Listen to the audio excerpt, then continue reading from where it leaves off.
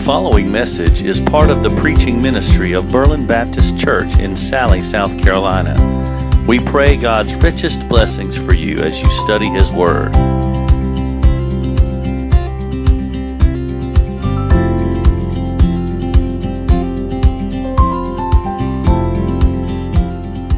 If you would open your Bibles to the book of Colossians in the New Testament.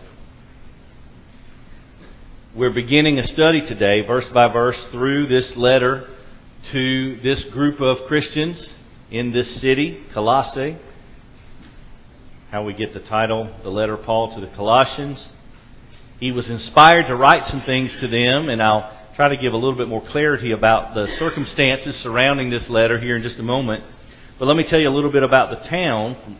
Curtis Vaughan wrote a nice description of this particular area. Colossae was a small town. It was located about 100 miles east of Ephesus. Its nearest neighbors were two cities, one called Laodicea. You might remember that from one of the churches in the first part of Revelation. It was 10 miles away. And then another city, Hierapolis, 13 miles away. The traditional theory about this letter is the one still most generally held today, is that Paul was in prison in Rome when he wrote this letter. And so we have a date roughly for when it was written, about AD 62. So if you can try to put this in perspective, Paul was in a prison in Rome writing to this church about 30 years after the events of Jesus' death and resurrection. Okay? And according to John Sailhammer, who's a great Bible scholar, actually one of the professors at the seminary where I attended, his concern, why did he feel the need to write this letter to these Christians at this area? His primary concern was the threat of false teachers. Now that's always a concern, right? It should be. We should always keep a tight guard on the influences that are speaking into our lives, the teaching we're receiving. Okay? But this particular letter was written out of a threat, a real imminent threat of false teaching with man-made philosophy, man-made religion, and the church had been founded on sound doctrine. But they needed some help. They needed to remember some things. More understanding, perhaps, on a few things. The supremacy of Christ, the true image of God, Christ's sacrificial death, and the power of His resurrection. So how fitting that we're at the Lord's table remembering the sacrifice of Christ. And that's one of the things that this particular church really needed to remember and understand more clearly. So before I say anything else, let me read the first 8 verses of chapter 1 of Colossians, and we'll discuss some things in the time we have and hopefully make some really clear application for our own lives. Here's what the Bible says, as Paul writes in the inspiration of the Holy Spirit of God, Colossians chapter 1, verse 1. Paul, an apostle of Jesus Christ by the will of God, and Timothy, our brother, to the saints and faithful brethren in Christ at Colossae, grace to you and peace from God our Father. We give thanks to God, the Father of our Lord Jesus Christ, praying always for you, since we heard of your faith in Christ Jesus and the love which you have for all the saints, because of the hope laid up for you in heaven, of which you previously heard in the word of truth, the gospel which has come to you.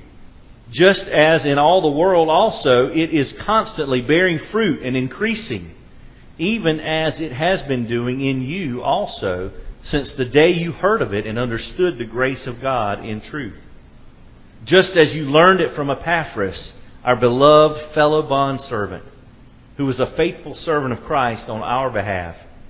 And he also informed us of your love in the Spirit. Father, in Jesus' name, I pray that you will take this word. I pray you'll give us clear minds, open hearts. Help us understand.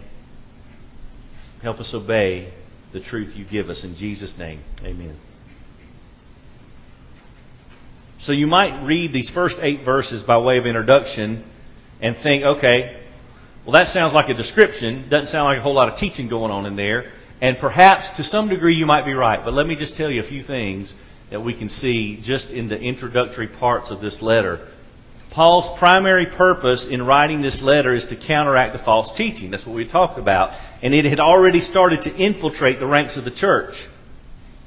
Vaughn writes again that he confronted the false representation, the false teaching that was happening, by giving a positive teaching about Christ. So understand what that means. Paul didn't necessarily take what was taught falsely and attack it. He just counteracted it with, no, that's not right. Let me tell you what the truth is. Let me tell you the truth of Christ. Let me give you an accurate picture. So sometimes there's this propensity to study the enemy and learn the enemy and learn. For example, a lot of people are really interested in studying about world religions. Let me find out what they believe, what they believe, what they believe. You know, one of the best ways to guard against false teaching, it's not necessarily to study what everybody else believes, but it's to know for sure what you believe. Know what the Bible says. Know the truth of Christ. And that's kind of what Paul did here. He gave this positive setting forth of the exalted nature, the unmatched glory of Christ. And so Colossians as a letter is proclaiming the absolute supremacy and the sole sufficiency of Jesus Christ. Now, here's the ironic thing. There is no evidence of Paul being the one who planted this church. There is also no evidence that Paul had ever physically visited this church. So you might think, okay, why is he writing them a letter? Because Paul was an apostle. Paul was a leader, a teacher, a missionary, an evangelist. He was an eyewitness of a resurrected Jesus. He had spiritual authority. He also had a tie to this church because of a gentleman named Epaphras who had come to visit Paul and Timothy in prison and told them about the church. So he had received some information, and so in his capacity as a spiritual leader, a spiritual authority of the day, he wrote a letter to them to help them with this trouble, this challenge of false teaching. So, what do we see in these first 8 verses? Well, I'm going to try to talk fast but not abbreviate too much in the time we have, okay? So listen quickly, and I'm going to try to speak quickly. There's 2 things in this text. The first 2 verses are a paragraph. Verses 3 through 8 are a paragraph. So we're going to kind of look at those divisions and what they tell us. First of all, Paul greets the spiritual family. Paul greets the spiritual family. Verses 1 and 2. Paul's an apostle, as we already discussed, but look what he says about his position. Paul, an apostle of Jesus Christ by the will of God. So, what does that tell us? It means Paul is a leader, a teacher, an evangelist, a missionary, an eyewitness of a resurrected Jesus. But it's also a position that he did not put himself in by the will of God. So we have to understand, Paul was placed in this capacity. He didn't lobby for it. He didn't run for an office. He didn't try to get enough support from those in a community. He was put in this position by God. If you remember Acts chapter 9, he's on the road to Damascus. God kind of took over that situation. Okay, so go back and read the story. It's pretty dramatic. But Paul was on his way to kill some Christians. He wasn't on his way to preach Jesus. But God turned him around. That's his story. That's his testimony. By the will of God. He's appointed not by the will of man, but by the will of God. Timothy, it says, is with him in this prison. Timothy, our brother. So what does that mean? Our brother. That's spiritual family. He doesn't say Timothy, my brother.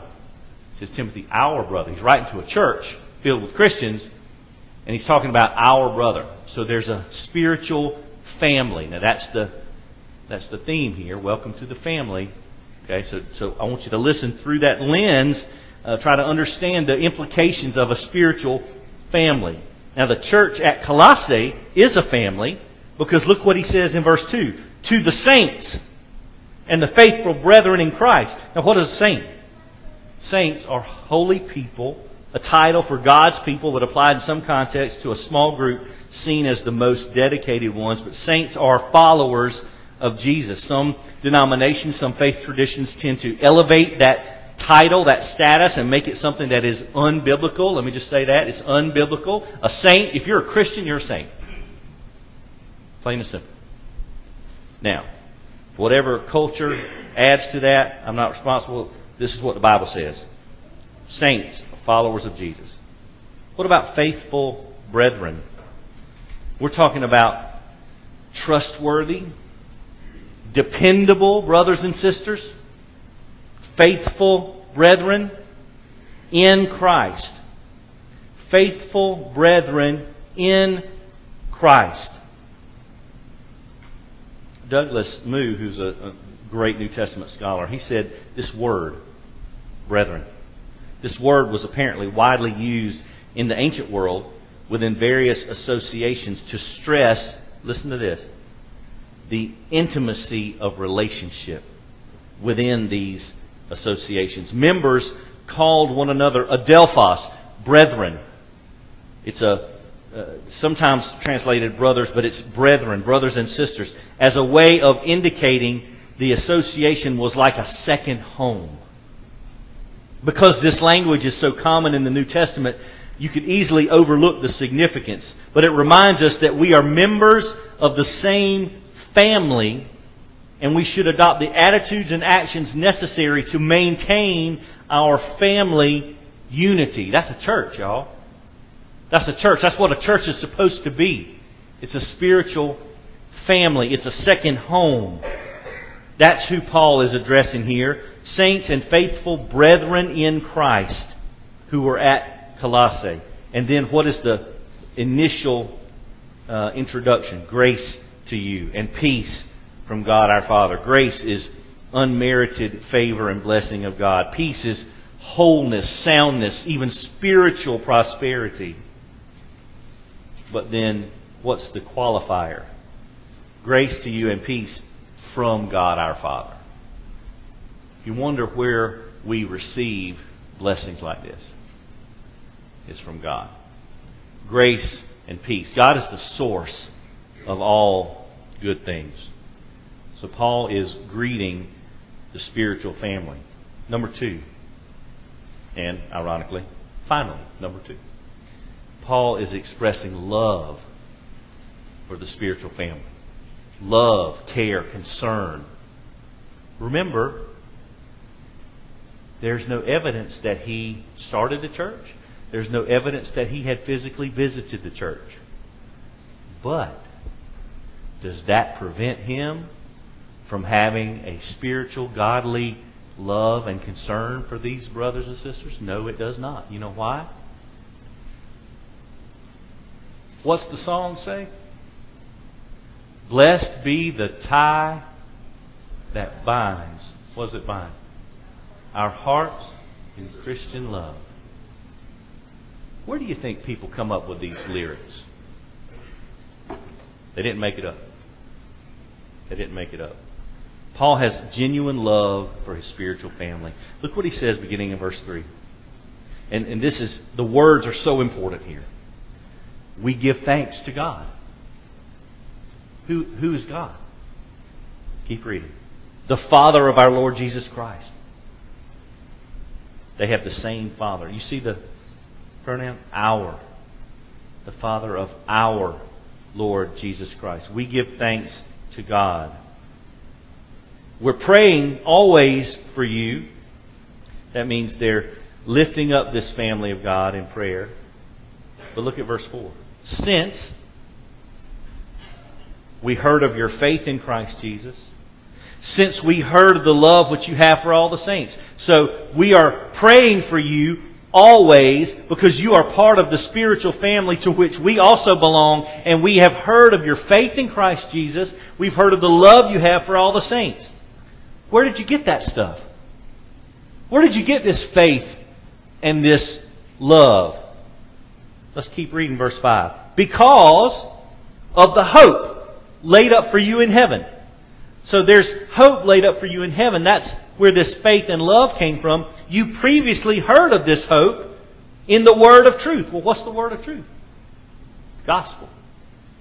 It's the truth about Jesus. Douglas Moo again writes, faced with teaching that led them to wonder whether Christ could supply all their spiritual needs, the Colossians need to be reminded that their present experience of faith and love rests on the solid foundation of what God has committed to do for them in the future. That's hope.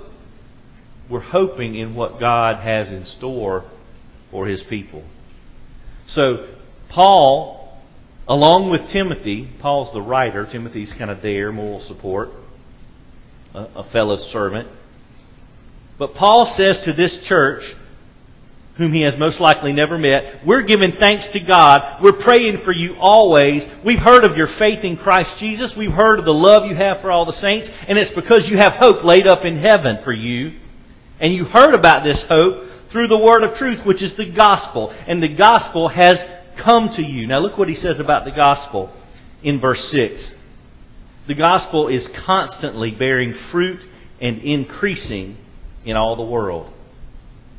And it's been doing that in this city of Colossae since the day they heard and understood the grace of God in truth. So, what is this gospel message? What kind of influence does this gospel message have? Well, apparently, it's worldwide. Apparently, the grace of God in truth, apparently the love of Christ, the sacrifice of Christ, the death and resurrection and then ascension of Christ, that story has been moving. And when did Paul write this letter? 30 years after those events, right? What's been going on in those 30 years? Have you read the book of Acts? The Holy Spirit came down. The apostles were empowered. Do you remember Acts chapter 1 and verse 8? It's not for you to know times and seasons that are fixed by the Father's authority, but you will receive power when the Holy Spirit has come upon you, and you will be my witnesses in Jerusalem, Judea, and Samaria, and to the ends of the earth. Well, guess what? In 30 years, that's been happening. This gospel has been increasing and bearing fruit. In where? In all the world. It's come to you, but just as in all the world in verse 6, also it is constantly bearing fruit and increasing, even as it has been doing in you since the day you heard. Let me ask you a question. Do you remember the day you heard the gospel? Do you remember when you first heard about Jesus? And maybe not first heard the word name Jesus, but I'm talking about first really heard about Jesus. Do you remember? Now, if you remember, let me ask you another question. Did it make a difference in your life? Has it influenced you at all? Are your thoughts or your attitudes or your beliefs or perspectives or your actions, your life, your lifestyle, are those things affected at all since you've heard of Jesus? The gospel which has come to you, just as in all the world also it constantly is bearing fruit and increasing, even as it has been doing in you since the day you heard and understood the grace of God in Christ.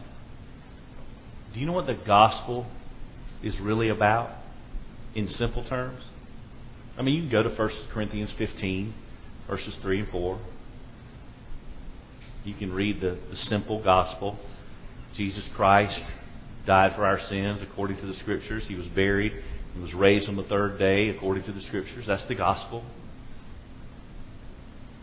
You can go to Ephesians chapter 2. verse 8, well actually verse 1 through 10. And you can read, we were dead in our transgressions and sins. We were following the prince of the power of the air. We were giving in to the desires of our heart, just like the sons of disobedience, like the rest of the world. But God, because of His great love, His mercy that He had toward us, even when we were dead, Christ has made us alive. You can read on to verse 8. It's by grace you've been saved through faith. It's not of yourselves. It's the gift of God, not of works, lest anyone should boast. You can see the message of the gospel. You can understand, but you have to understand it at a deeper level to see really, is there an influence? Because the Bible says in verse 6, bearing fruit and increasing constantly, even as it has been doing in you since the day you heard and understood the grace of God in truth. So has the gospel come? The gospel is present. Has it come to you? Has the gospel come to you individually? Have you heard it? Have you understood the grace of God in truth? Have you understood what this table means? Have you understood what that cross signifies? Have you understood the truth of Jesus? That's really the question here, because I'm going to tell you a secret that's not a secret. When it says, welcome to the family, you talk about a spiritual family. If you're not in Jesus, you're not in the family. If you have not trusted in Christ for the forgiveness of your sins and eternal life, if you've not surrendered to Him, believed, confessed, surrendered, then you're not in the family. And that's not a judgment, that's just a simple observation. Well, why does that even matter? Well, thank you for asking. The reason why it matters is because if we're not in the family, then that means every second of every day, of every week, of every month, of every year, as we go about our business, our routine, and we get distracted and we're not thinking about spiritual things, we're just going about our day. Every moment that you are not in Christ, there is a certain wrath and judgment that is hanging over you, that will fall upon you the moment you breathe your last breath, unless you are in Christ. Again, that's not a judgment? That's not a fear tactic? That is simply the truth that we all need to be aware of as we continue on in life. Because if for some reason, through whatever input or influence, we have believed that we have plenty of time to deal with spiritual things, and I got other things going on right now, I don't have time to mess with that right now, I'll deal with that when I'm later. You know, when I'm older, when it's later in life. I had a person tell me one time, we were talking about, I assumed this person was a Christian the way we were talking, and talking about mission opportunities and, you know, going here or there with the gospel and being involved in this trip or this project or those types of things. And he literally told me, with all seriousness, yeah, I'm going to do that once I am retired and I'm not working. Yeah, then I'm going to look into that. So, okay, so God don't want you to do any of that now. You would just go ahead about your life and do whatever you want and work. And then once you're 65 and retire, then you can go tell people about Jesus. Okay? What if you don't live that long? Because do you have a crystal ball? Do you know the future? Because he was about 40 when we had this conversation. Like, okay, well that's nice. Why don't you just look in whatever source you got going there? Why don't you just look, tell me what's going on in my life so I can make some plans too? Because, you know, the Bible I read tells me that God knows every day ordained for me. But I didn't know I knew that. I didn't know I could know that. Because I thought we were supposed to just take the gospel and tell people about Jesus. I mean, maybe I'm naive, but I thought that's what we were supposed to do. I thought that's what the Great Commission said, that we're supposed to be telling people about Jesus. We're supposed to be part of this. The gospel has gone to all the world. It's constantly bearing fruit and increasing, just like it's doing for these brothers and sisters in this church. How did they hear it? Verse 7, verse 8. They learned the gospel from Epaphras. And this is a brother that's rarely, maybe twice in this letter and maybe in Philemon, because Colossians and Philemon are very close together in their message and time of writing. But we don't know a lot about him, but we do know this. Apparently, in verse 7, you learned it from Epaphras. So apparently he's a spiritual leader of some sort. He's a teacher. He knows the gospel because he taught it to this church. So he's a fellow brother in the family. And look how he's described by Paul. Beloved fellow bondservant. I love this word. It's one of my favorite Greek words ever. Doulos. Bondservant.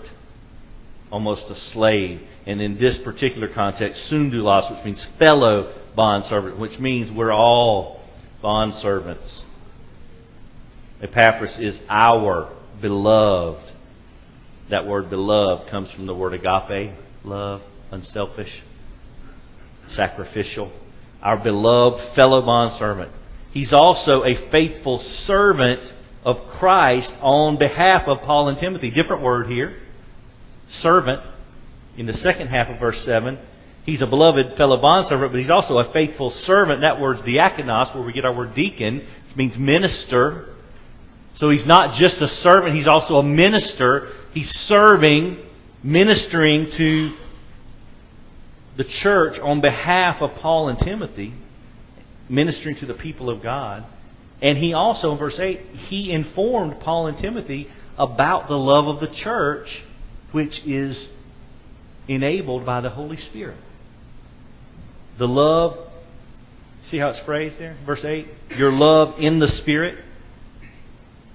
So Epaphras has brought messages to them about the church, from the church, because he's involved. So that's what Paul has done here in these first 8 verses. He's greeted them as a spiritual family. He's expressed love and care and prayer and concern for his spiritual family. So what? Here's how we conclude. Okay, I know. Let me just do this. All right, so we're good now, right? How do we apply this? Are we a spiritual family?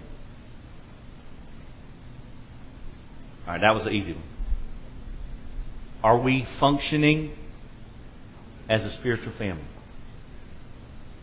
And slightly related to that, are we functioning as a healthy spiritual family? You see the characteristics demonstrated in this text.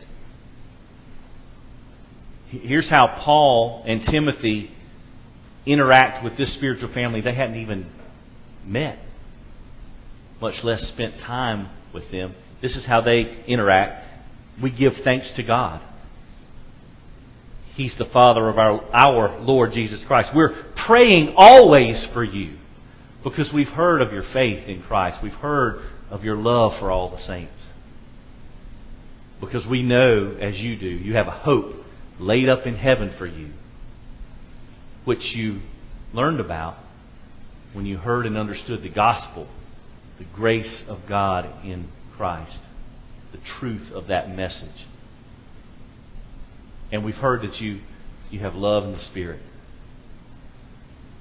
So we know you've learned the gospel, you've been taught the gospel, and the hope of Christ is the foundation of your love and your faith for one another. So do we look like that? Do we have some room for improvement? Everybody does. But how are we doing? That's the self-evaluation from this text today. How are we doing with that? How is our family, our spiritual family, how are we doing with these types of perspectives and beliefs and actions? Do we know? Are we conscious of the hope that's laid up for us in heaven? And not just conscious of it, but is that foremost in our hearts and minds? That hope we have laid up in heaven, does it then inspire us to have deeper, more active, vibrant faith in Christ Jesus? And does that inspire us to exhibit more love for the saints, for the family? Do we know the gospel? And I don't mean know the gospel, I mean know the gospel. Because I will tell you this, and this is just a side note. I believe that if you profess, listen very closely to what I'm about to say. I don't want anybody to misunderstand this. I believe if you profess to be a believer, follower of Jesus Christ, then that means by necessity you must have at least enough of a knowledge and understanding of the gospel to be able to tell someone else about it. If you can't look at another person and even in the simplest terms explain the gospel of Christ to another person, then I would examine myself and say, do I really know the gospel? Am I a Christian?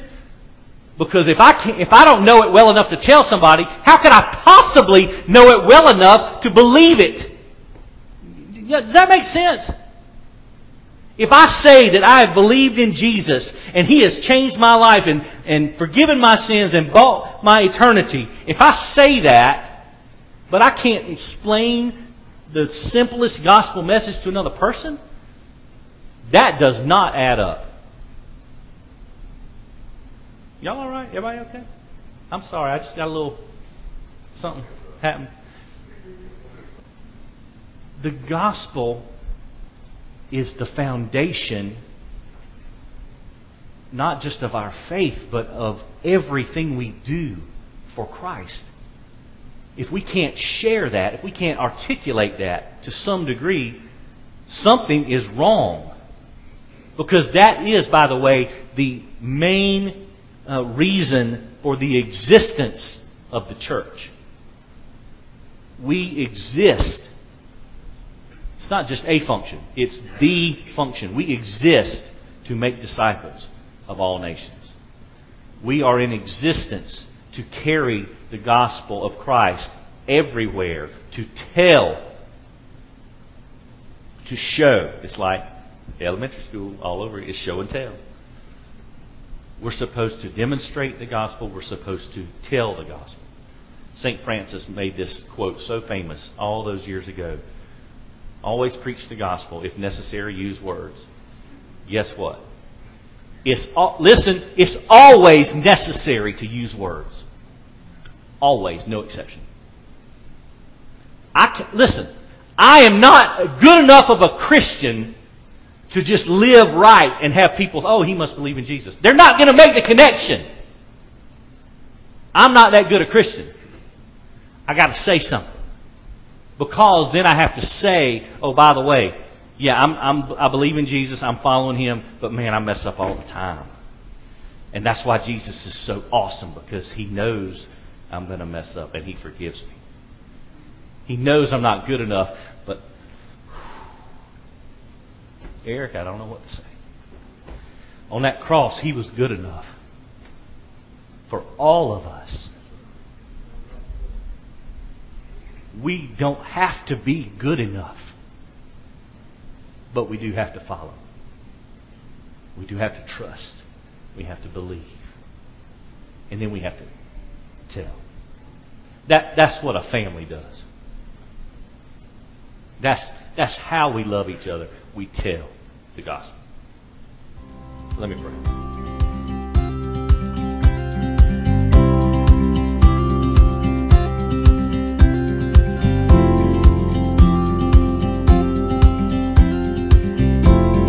Thank you for listening to this message from God's Word.